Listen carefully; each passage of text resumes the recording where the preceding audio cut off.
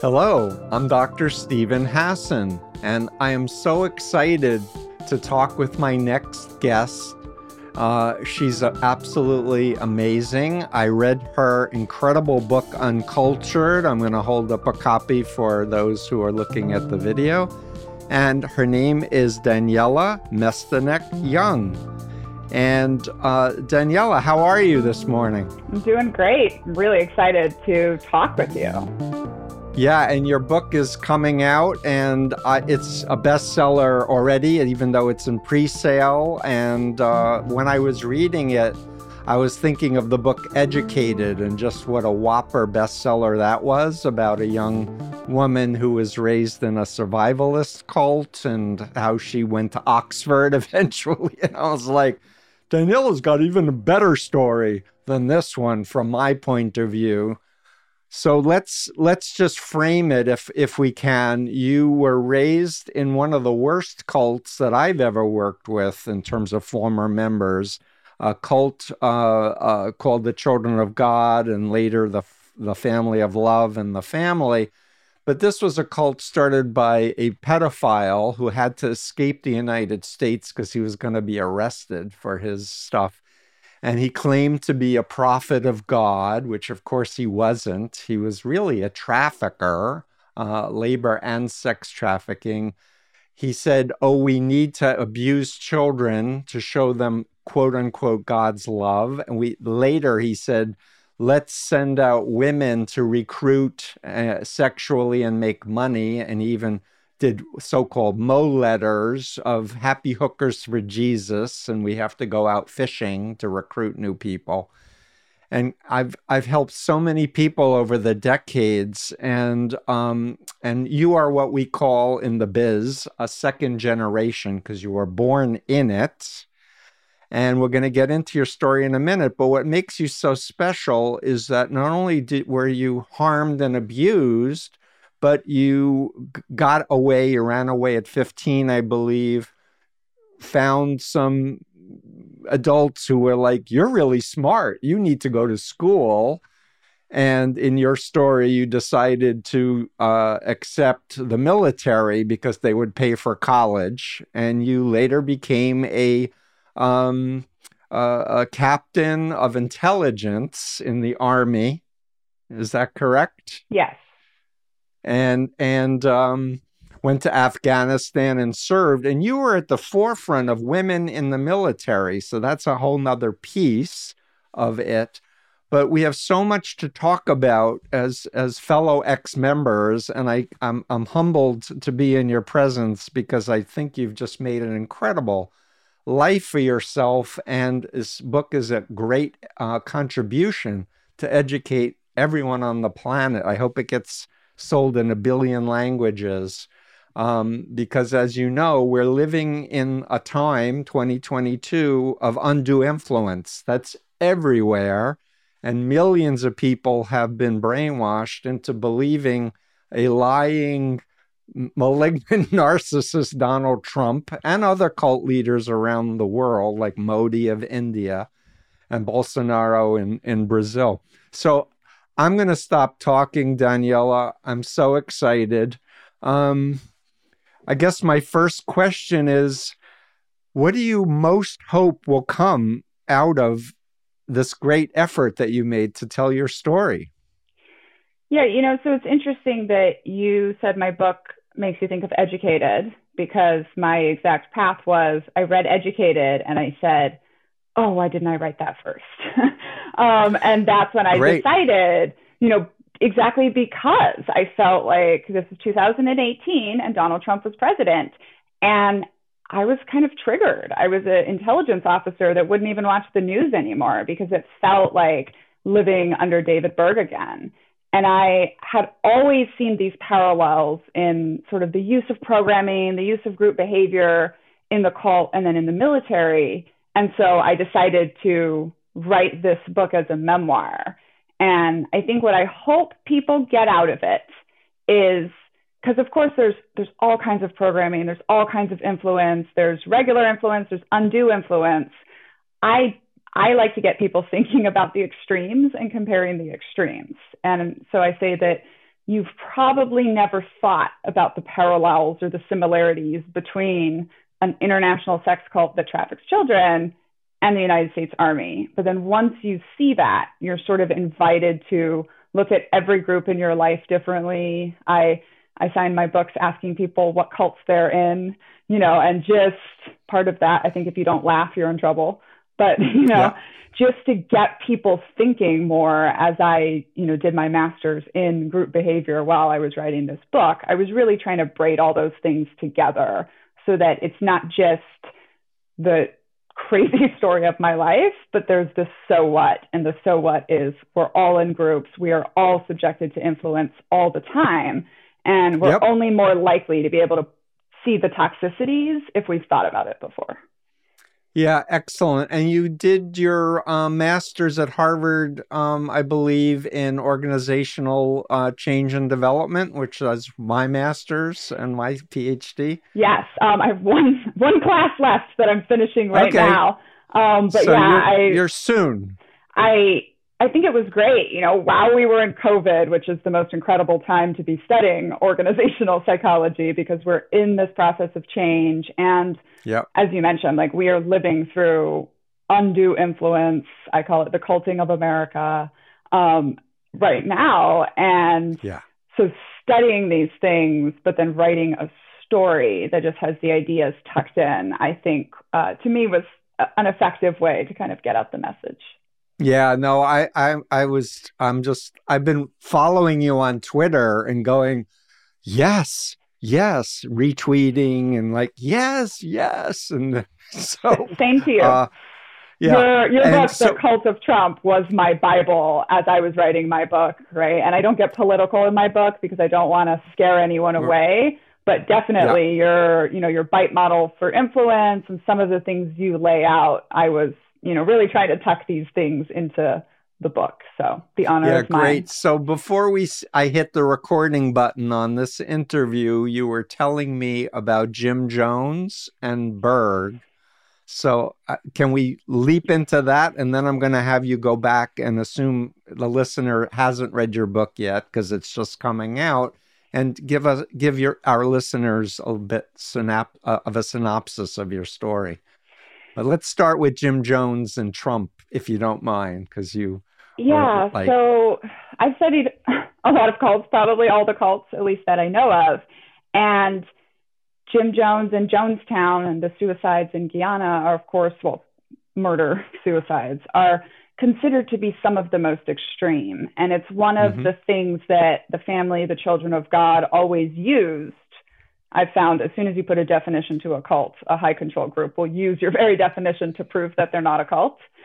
And once I started studying it, I found Jim Jones to be the most like David Berg. I mean, up to the cadence of his voice and the way that he spoke, to using terms like death is the ultimate orgasm, which Berg took from Jim Jones and then used it in the Children of God with his sex cult twist.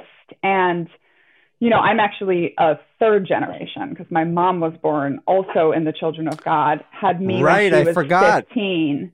But I've spoken with her, and she said, when she was growing up in the 70s, right after the Jonestown thing, they would use that, we're not a cult. We're not like the Mansons. We're not like Jonestown. We would never kill people for our leaders' demands.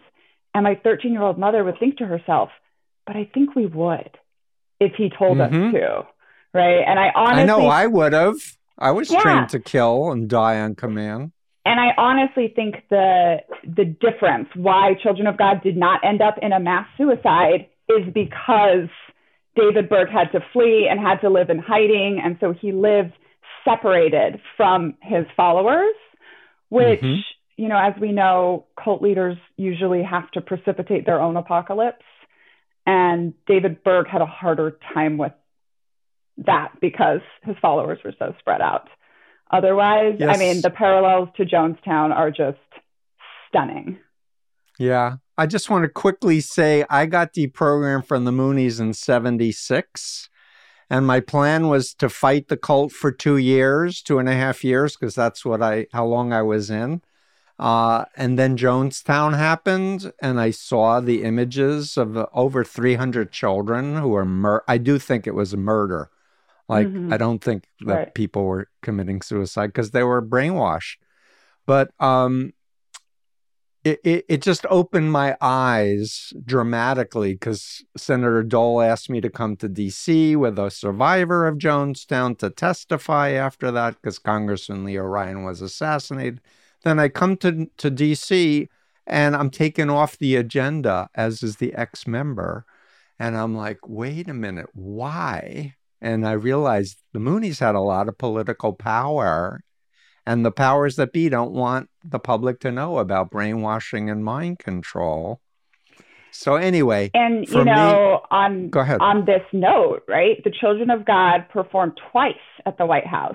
The family that literally was that the Clinton White House? Pedophilia for God. I believe it was the H.W. Bush White House at least once. Okay. But he was the head of the CIA when the Koreagate investigation into the Moonies was going on. So that makes a lot of sense. And they still, to this day, have nonprofits that get government grant money from the U.S., right? Family Care Foundation, which a member of my family still runs. And so they don't have as much political power as some of these big cults do in the U.S., but they definitely were trying, right? They were trying to get in there in the seat of power. Yeah, for sure. Quick point before we go on to your story. Did you know that Jim Jones' Bible was 1984? That he read it over and over again, George Orwell and that whole dystopian novel? I did not know that, but that doesn't surprise me because, of course, one of the tools of cult leaders is the fear of the apocalypse and everything's going bad and I have to save you. Yeah, and they copycat each other, too. And did you know that Jim Jones liked to rape men as well as women? Yes, I did know that. Yeah. And I think, on your point, like when I first got out and started studying cults and I was reading sort of all these Christian cults, right? The FLDS and some of these others. And of course, I noticed the similarities. But it wasn't until I read a book of a second generation from Scientology, a very different kind of cult based on completely different ideas. And it was the same story, different details of her life. And that was when I realized, like mind control is all the same, right? It doesn't sort of matter. Can I ask you which book it was? I'm curious. Jenna Miscavige? Jenna Miscavige, Escaping Scientology. So she was, I believe, a niece of the current head of the cult. I do a lot of cases and talks about Scientology because it's a horrible cult also. That shouldn't have tax-exempt status. Yeah. And that I think that kind of brings me full circle. So then it's like, so then you recognize it, I recognize it in Scientology, like, oh, these are programming tools. And at that point, I'm 2-3 years in the Army already. I've already had the sort of parallel that, basic training is programming us. I was born, a soldier in God's army, as we called it. Now I'm a soldier in Uncle Sam's army. But I really started paying attention as I was studying, terrorism and this us versus them and like all the ways that we program humans to kill other humans, which is what armies do, right? People call it good or bad, but if you take that all aside, like in the military, we get programmed. And that is very similar to what some cults do. Absolutely. But I have the perspective of the influence continuum. So my way of understanding things is that there are cults along the continuum, and depending on different variables, one can situate it more to the extreme. Like I think COG, Children of God, forgive me. That's what I called it for years. Is like extreme bad, and the Moonies extreme bad, and People's Temple, Jim Jones is extreme bad. I see the military as definitely using behavior control, information, thought, and emotional control, especially in boot camp, to break people down and create the soldier identity. But for me, and I believe you're listening to my interview with Jason Kander, who also was a captain in the Army, in intelligence in Afghanistan. There's so much I want to you to talk about, but I guess what I'm trying to say is that it's such a world of difference from where I stand because I wasn't born into a cult, that you know what you're getting into. You sign a contract, which almost always with cults, people, if they do have a contract, it's illegible and you don't understand what the hell it is, and you're signing your rights away. But you're paid, there's some benefits, there's a justice system. There's some checks and balances where you're supposed to not follow your leader's order if it's against the Constitution or against your conscience. I'm not sure how that plays out in reality. So I have some thoughts on that, because when I was listening to you talk to Jason Kander about this, I was like, yes, I absolutely agree. Like when you're talking to Jason Kander, a man, that is more true. His experience was more positive. His experience going in, knowing what he signed up for, all of that. I think my experience in the Army was a lot more similar to what we call ourselves cult babies, kind of being born in the cult, in that when you go into the military as a woman, you're going into a sexually violent atmosphere. You do not know what you signed up for. The justice system often doesn't work for you. And you are, at least at the time I was joining, because of the combat ban, you are literally slotted in as a second-class citizen into an organization where people have trained to be violent. And so I feel like the experience of being a woman in the military, which is really the lens I try to bring to the book, has some of these toxic parallels on the influence continuum. So one of the things, you educated me so much in reading your book about a woman's experience in the military. And it was because I'm a guy and I was never in the military. But when you kept telling me about how so many women are raped and how you were told like that this happens all the time, it changed my whole perspective, looking from your viewpoint, having been through what you've been through. But you were literally at the cutting edge of the Army adapting to women in combat. And when you were describing the Kevlar vest not fitting your body type, because guess what? I have breasts. This does not flush against my body, guys. Like, I never thought of that. Yeah. And, that's kind of the interesting part of the group experience. And of course, it's the part of my story that makes people angry, is I get a lot of veterans saying like, well, my Army wasn't toxic. I didn't have that experience. And it's like, no. And you were also issued a vest intended to keep you alive. And I was issued a vest that wouldn't have kept me alive because nobody thought of breasts. Because we were under 20%, still are, which, studies show that 20% mark is where a minority group can actually start making moves against subconscious stereotypes. When you're under that 20%, it's always operating still on subconscious stereotypes. And so, we see this in my journey too, where what I was one of the first women. So in 2011, we'd already been in Afghanistan for a decade, and they were finally starting to realize this is an insurgency. We need to win the hearts and minds, which means we need to respect the Muslim culture. So all of a sudden, we need women on the front lines because men can't touch women. So we need to have women. So because operationally it was necessary, they put us there. I have my doubts on whether or not this experiment was intended to fail or succeed. But, so like 43 of us that were just deployed down there were pulled from our units. We were given 1 week of cultural sensitivity training, and then we were sent out to these units. And it was very much like, all right, prove you have the right to be here. But what I think, and there's, so of course I asked the Army what we're allowed to say about that, because it was very sort of cult building at the time, right? You women, you're the cutting edge, you're brand new, you're making history. Like, we were very aware of how special we were, right? And what we were doing.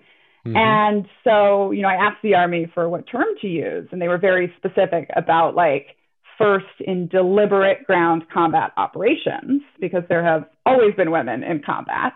But the difference, and you'll appreciate this because we know how much of influence is word choice, right? The difference is women in Iraq and early on in Afghanistan were going out on supply patrols, and they were just as likely to get engaged as an infantry patrol was. But the military didn't have to call it that. They didn't have to report it that way to Congress. It was always, whoops, an accident, a woman died, not we're sending the Daughters of America out into combat. As soon as it became deliberate, in 2011, August, they were like, all deliberate operations will have women on them. Now you have military commanders sending people like me, zero experience, and people like, John Runkle, who you meet in the book, or these highly trained, Ranger qualified, years of patrol experience men. And they are wearing armor that keeps them alive, and we are not, right? So as soon as you change that little word, which of course was a word game, it affected so much. And, within 10 years, we had women in Ranger School, combat ban repealed, a 4-star general commanding operation troops. And also, I believe, ties directly into the rape culture and the stuff we were talking about. Because when you have a population trained to be violent, which is right or wrong, that's what the military does, right? It trains people to conduct violence on behalf of the state. And then you have a law in your total control group saying, oh, but the women are not equal. Oh, but the women can't do everything you can do. Of course, that ends up kind of with raping and killing. And, rape is about power. And so I was going to say that. You beat me to it. It's not about love. It's about power and force. Right. And all of this is about maintaining power. And, because I've spent so long sitting with the parallels of being a kid in the cult and being a woman in the military, even when I was trying to sell this book, I would get rejections mostly in 2 categories. And they would say, we don't do Children of God because the abuse is too awful, or we don't do military women because there's no market. And so I'm sitting there, right? Another woman soldier is murdered and nobody cares. And I'm going why does America not care? Why does America not care? And then I kind of had this light bulb moment because of the rejections. And I was like, oh, America doesn't know, right? America doesn't really know about the Children of God at all, even though we're one of the more notorious cults. We still haven't had our moment in America. And America doesn't know what happens to the Daughters of America when they disappear behind the high commune walls of the Department of Defense. And we're not supposed to talk about it, right? Because in any kind of high control group, your number one job is to not be an individual. And as a woman, of course, you break that the first time you step in uniform because you stand out.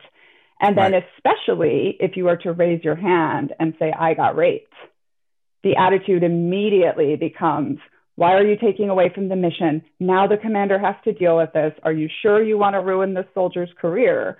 It is not, how do we help this person? It's not about human rights and recognizing women. How do we keep going women. with the mission? How do we keep going with the mission?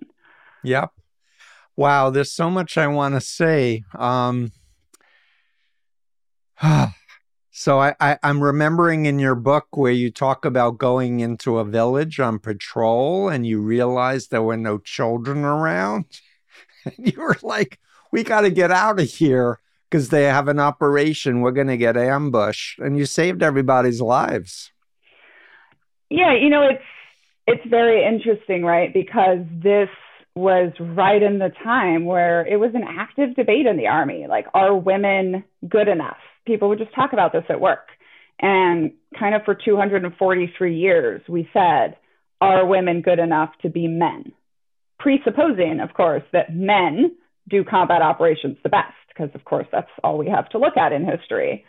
So that story, we get to the village and the guys are noticing funny things that I wouldn't have noticed. Like the sand looks funny, right? I wouldn't have noticed that in a million years because I'm not experienced. But Right. I notice the children, like I'm there to talk to the women and children. So I notice that they're gone. And it's something that we brief all the time, right? It's something I brief troops on, they get briefed on, but I didn't notice it because someone briefed me on it. I had this like spidey, tingly sense. Yeah. And then, something that really stood out to me, because in an earlier chapter, you have like a very tragic war event where it's an ambush and a huge part of my team gets killed. And no women were on that mission that day because we were in training. And the thing everyone said to us was, oh my God, I'm so glad you weren't there, right? I'm so glad there weren't any women on the team, which from a survivor's guilt place, first of all, is awful to say to someone. But later, after this event in the village where me being a woman did make a difference, I can't stop thinking like, but what if we were there, right? Like, what if we were there and one of us had noticed something? Not saying that we would have saved the day. Of course not. It was a very complex ambush, but just that question, right? And what I really came down with was when both men and women are trying to kill you, it makes sense to have both men and women on your team trying to keep you alive, right? So that like full perspective.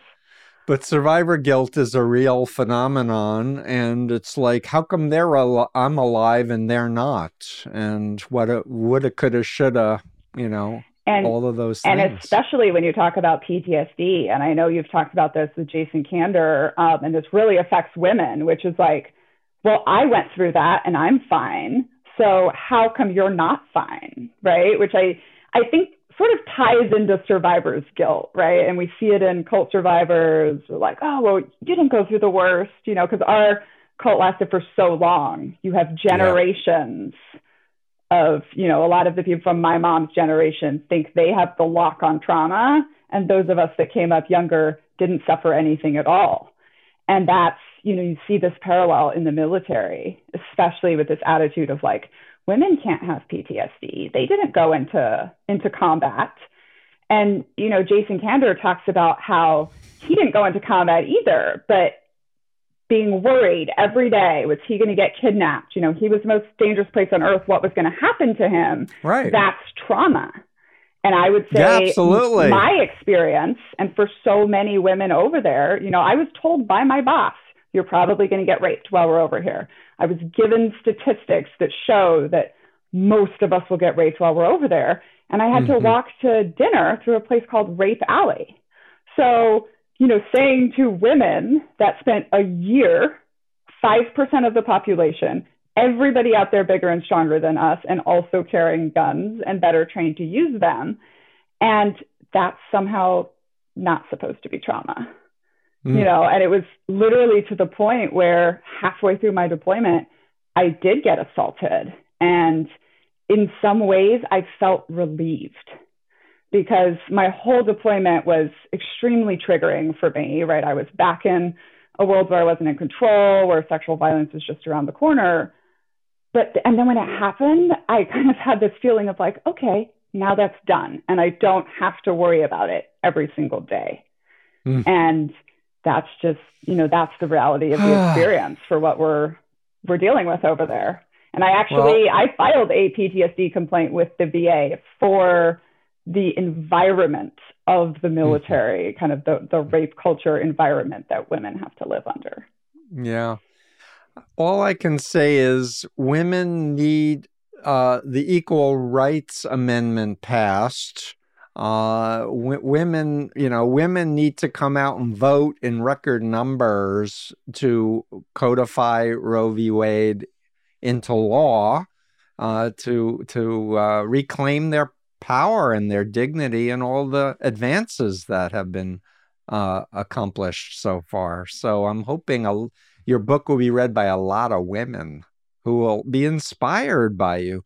I mean, you're so bright, you're so talented, you're so accomplished, and now I believe you're going to have a best-selling book, and hopefully they'll do a movie, and and people can get an education and really reflect on the times we're living in with the cult of Trump. And can I ask you to comment what you said earlier about Trump and Berg and Jones? Oh my God. Yeah. I mean, when Trump was elected, so first of all, I am one of those people that predicted he was going to win because of his extremism, not despite it, which is what all the pundits were saying. Oh my God, he's going to win despite his extremism. And I said, oh no, he's going to win because of his extremism. And I agreed. I thought he was going to win too. And I went from being an intelligence officer, I was out of the military, but I, of course, had the news on, for hours every day. And for 4 years, I could not watch the news because it felt like David Berg running America, right? And all of those things that you point out in your book, which is like, this is the cult leader playbook, and this is what he's using. And for any of us that have grown up under, I think, toxic control and toxic influence, whether that is under fascism or whether that's under a cult leader, we recognize what is going on here. Yep. So, question, are there members of your family still believing in Berg, or have they all pretty much come to the realization that he was a bad dude? So my grandfather still runs the money, and has done since, for the past 50 years. And my biological father was actually the only person in the cult who knew where all of the money came from and went. So when we talk about power, this is why he did not get penalized for impregnating a 14-year-old, even though the rules had changed. My grandfather still runs the money. My stepfather is no longer involved, but will not countenance the idea that it's a cult. And then I just have a lot of family members, I would say both on cult family side and on military family side, that are just upset that I've written this at all, even though they're, not big fans of the cult. So you were born into royalty, if I can say, because I've worked with other people who came from top families, like my friend John Collins, who is in the cult of William Branham message churches. You ever hear of William Branham and the message church? So. He was one of the earlier people who was a white, racist, KKK-linked, speaking in tongues minister that the latter rain copied, and then that morphed into New Apostolic Reformation that has an estimated 40 million Americans in it, where the leader says they're a prophet or an apostle, and they can speak in tongues and cast out demons and do faith healings, etc. So I'm saying this because I want anyone who's listening to read your book and use it as a jumping off point to learn more about mind control cults. Yeah, and what you said about being the royalty, right? And like my mom's side was very connected, and then my stepfather's side was famous, right? So my stepfather was a famous artist and a famous performer. And I was, from the age of 1 year old to the age of about 10, trafficked as a child actress, little apocalypse Lindsay Lohan. And it's weird to describe to civilians how like everybody knew my dad and everybody knew me. Probably even the U.S. president is not a good example. In the military, you would have a good example. Like everyone knows who the sergeant major of the army is when they're in the army. Yeah. So, and that's like a whole thing to talk about, right? Because there's always, I think, the cults inside the cults, right? So in Scientology, you have the Sea Org, and the family in Children of God, you had World Services, WS. In the United States Army, you have the Special Operations, and you don't just come off the street and go into those, right? Like it takes you years of being trained and being programmed and proving your loyalty to the group before you get like read into those societies. But the children that come up in these societies, and by the way, this is true for cult children and military children, is the attitude policing, right? The expectation of being perfect, you know, because I was Daniella from the family funds. I couldn't have doubts. I couldn't mess up. I mean, when I at 15 said I wanted to leave, whoo, parade of leaders coming through, right? At first they were like, good, get out. And then they were like, oh no, Daniella of so-and-so and so-and-so can't leave, right? Because that would be almost like a PR nightmare. And I was, at the time, I was the oldest third generation still in the cults. Right? So essentially PR disaster, right? When your famous people leave the cult. And so our worlds, I think, you know, it can be a little different from the people on the fringes that were, you know, absolutely the children were a workforce and they were out on the streets raising money.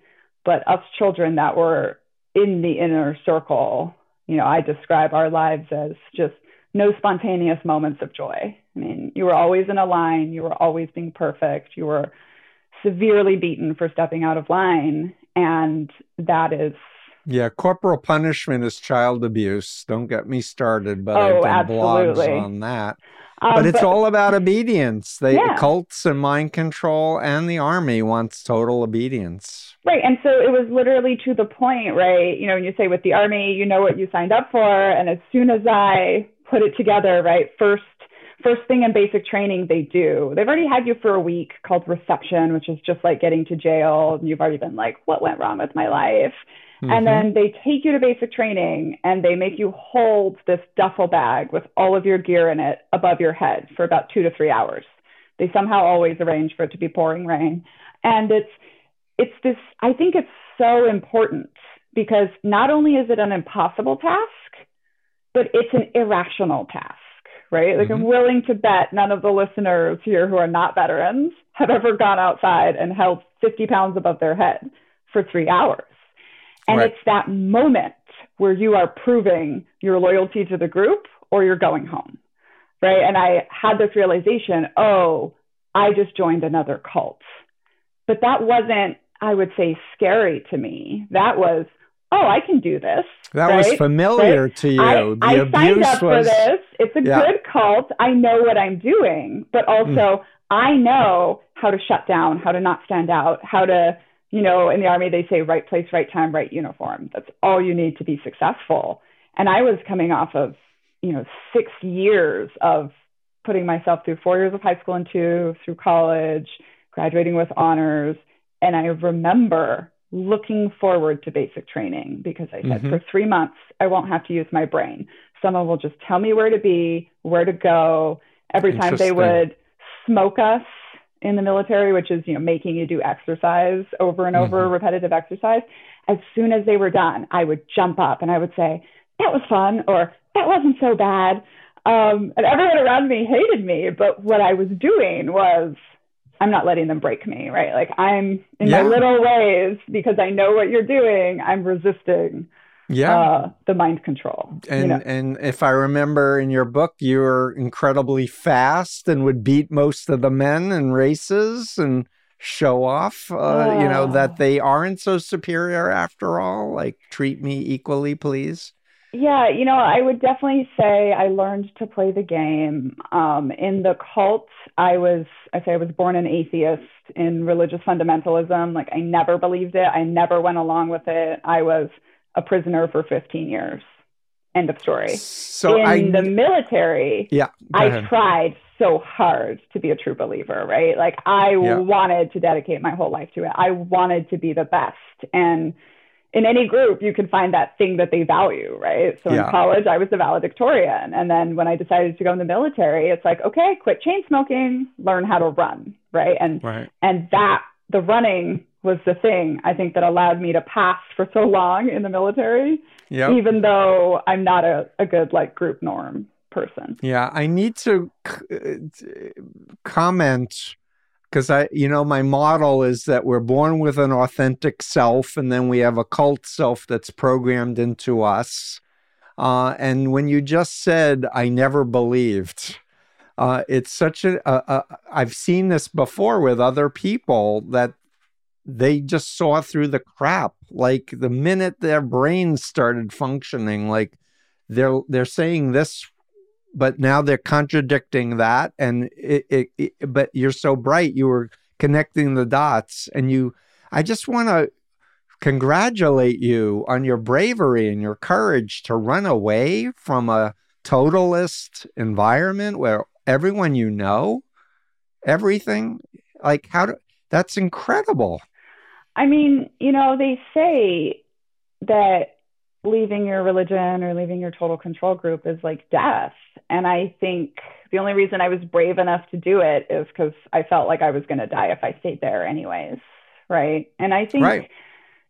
What you said is so interesting, right? And it always reminds me of that photo in Poland, 1939, and everyone in the crowd is hailing Hitler, and one dude is standing there with his arms crossed. And it's always shared, like, be like this guy. But scientists tell us, right, 99% of us are going to be out there hailing Hitler. Right. I am the one, even in the army, I only survived because I was the intelligence officer. So it was my job to look at my boss and be like, you're going to die if you do that.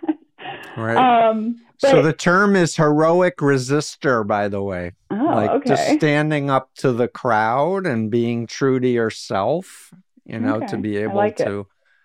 Yeah. But I do think, what you pointed out about we have an authentic self before the cult. One thing I think is very hard for us to realize when we are cult babies, when we are born in the cult.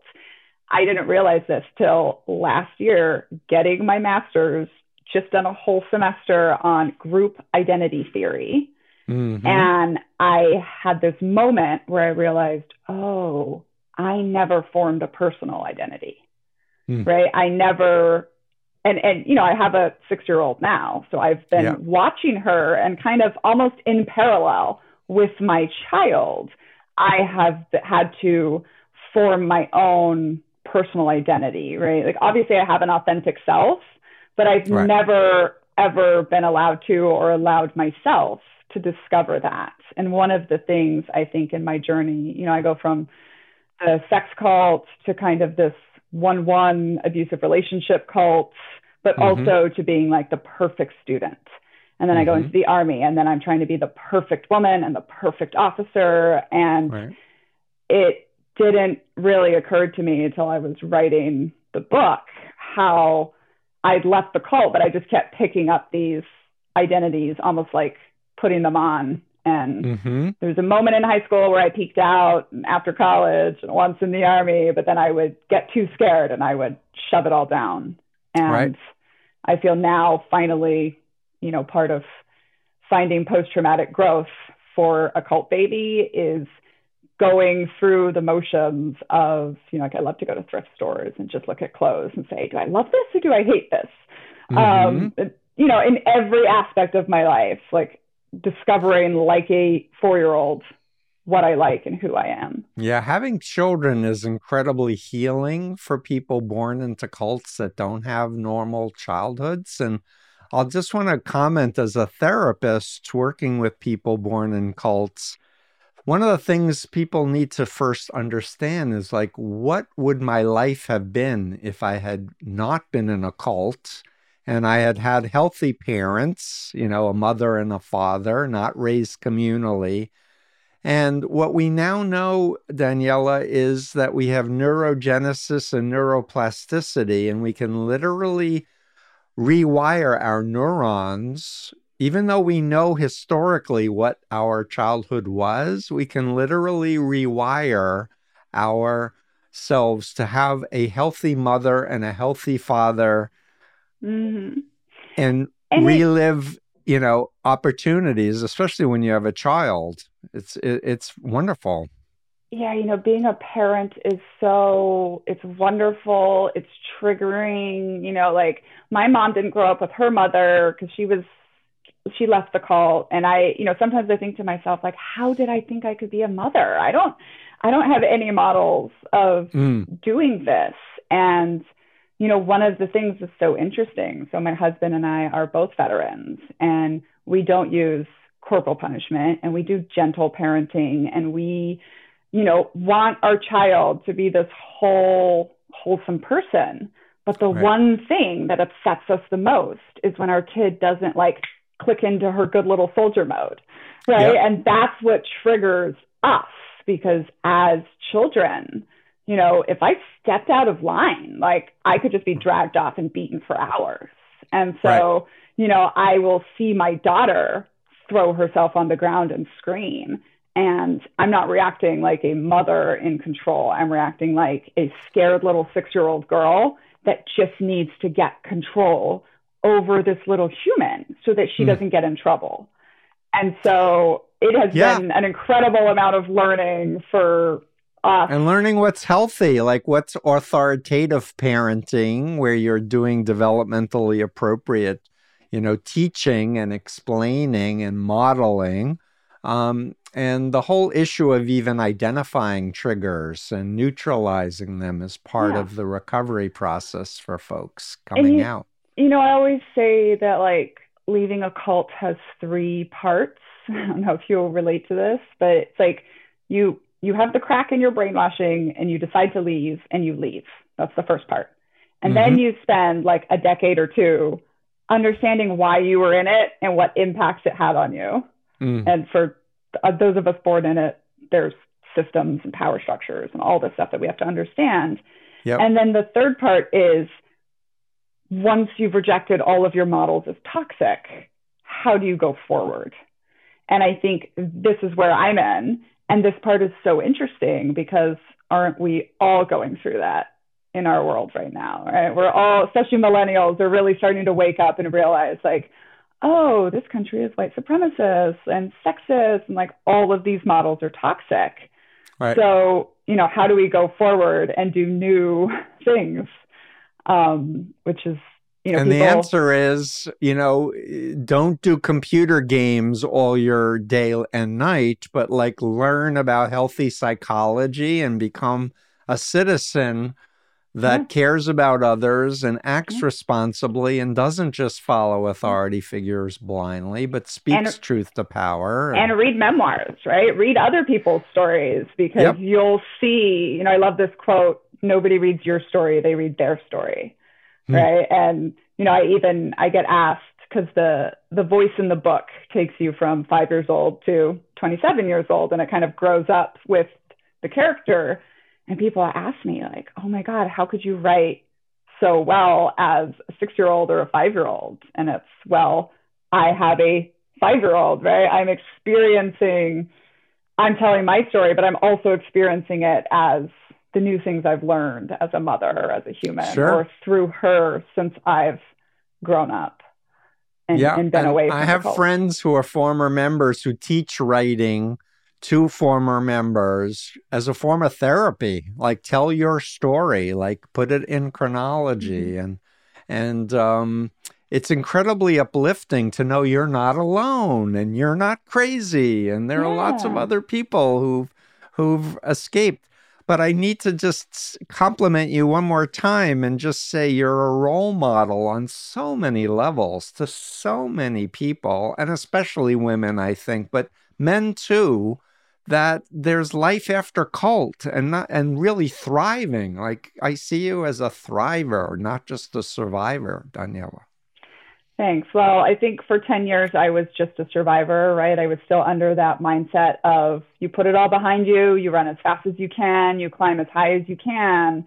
Right. And one day, like, I'll be good, right? I'll be over it. And that was my, when you make captain in the Army and you realize you're still not okay, that's kind of a moment, right? Where you're like, I came from being a captive in a sex cult to being a captain in the Army. Why am I still not okay? That was the moment I think I started becoming a thriver, right? Where I had to take my walls down and start learning. And I had the same experience wondering why more military women weren't getting published. And, meanwhile, I'm doing my master's, I'm doing all these studies on women's experience in the military and realizing like we meet the definition of an oppressed class, which means like, by definition, no matter how proud we are of our service, it also traumatized us. And I thought to myself, right, in the aftermath of another veteran sister getting murdered, I thought to myself, like, somebody needs to like literally take down the walls and just bleed their soul onto the page and do it kind of in a big enough way that they don't have to ask the Pentagon for permission to protest them, and really show this story, right? Like, I loved the Army. I am a super proud veteran. I'm a proud daughter of the 101st. I'm so proud of like how we literally changed the Army.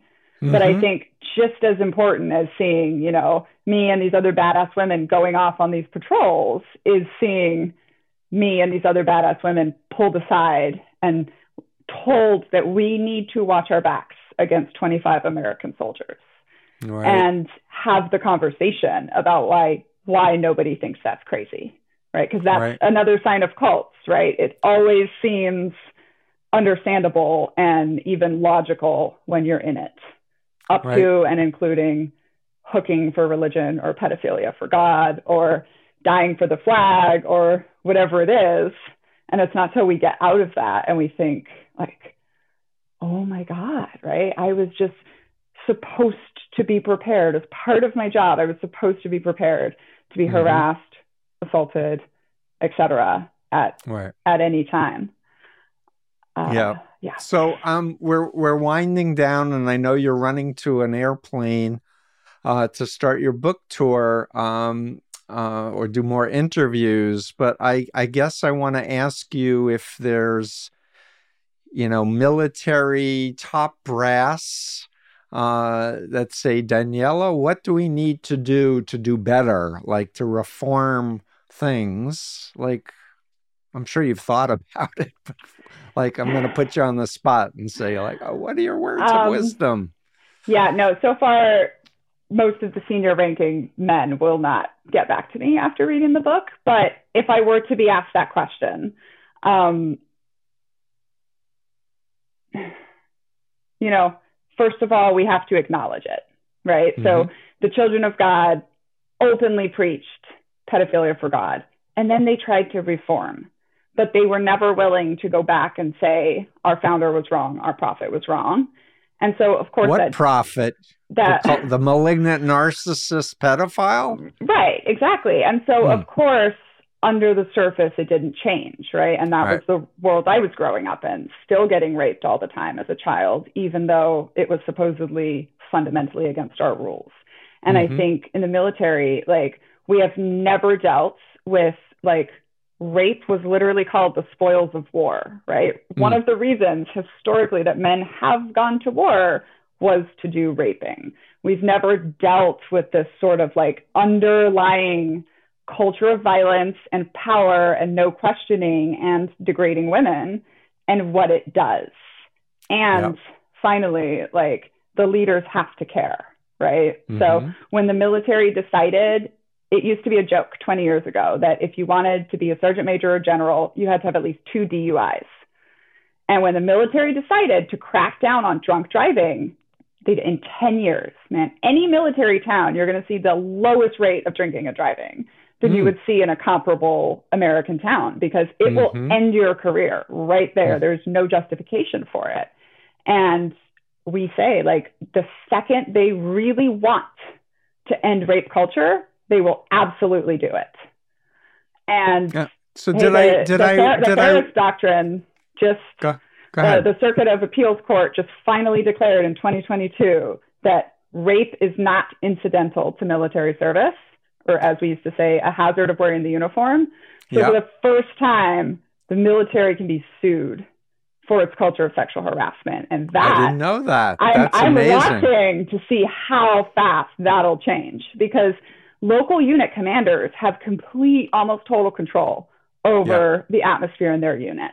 And when you work for a good leader, like I work for Scott Halter in my book, we did not have a problem with sexual harassment in that unit that did not get dealt with. Because that leader made it very clear. And so, you know, I think it always goes back to values and leadership and being willing to have those honest conversations. Yeah, I guess I'm flashing on Abu Ghraib and all the abuse of the Iraqi prisoners, and the army blamed the soldiers doing the abuse instead of the leaders, Mm-hmm. owning up Yeah. to the fact that they did not order people to treat prisoners humanely. Yeah. And the racism, as I say in Uncultured, training to kill people sure involves a lot of racism, right? And there were so many terms that we just weaponized against the Afghans. And even while I was over there, I wrote an essay about we're all cheering at the deaths of some other humans. How is this acceptable in this? I was really trying to interrogate it, because that gets baked into our culture, and it's us versus them. And if you're them, you become the enemy. And what I think, my experience in the military was, women are always a them, so you become the enemy. And what the army does with enemies is find, fix, and finish. And so until we figure out that us versus them culture, and we really make women sisters in the band of brothers, we're not going to be able to fix that culture. Yeah, awesome. I'm going to let you go because I promised. And I'm just thrilled. And I hope everybody picks up a copy. Cute puppy. It looks like a Cavapoo. Is that a Cavapoo? Toy poodle style. I'm just going to hold up your book, Uncultured, getting rave reviews. Oh, and thank you for plugging The Cult of Trump. I really think people should still read my book, because I think I nailed it. I think I got all the essentials. No, it's a great book. I love the concept of going, because I was saying the same thing, right? He's playing by the cult leader playbook. Why does nobody notice it? And then I saw that you had written the cult leader playbook. I was like, oh, this is excellent. Everyone, I would say about our books, the same thing, right? Everyone should read it, because no matter how you feel, you've probably never studied this or seen these parallels. And then but saying it's a cult, as a former cult member, I'm not calling people bad people for believing lies and trusting the wrong institutional, leadership. I'm saying, look, mind control exists. We're all susceptible. Arm yourself, protect yourself and your loved ones, and let's stand up for each other and for democracy and human rights. I'll let you go. Do it. Thank you so much. Bye, Steve. Thank you. That's it for today's episode of The Influence Continuum. I've been your host, Dr. Stephen Hassan. Theme music for the podcast by Nasser Malik. To read in-depth articles about influence, both positive and negative, visit my website at freedomofmind.com. On Twitter and Instagram, my handle is @cultexpert.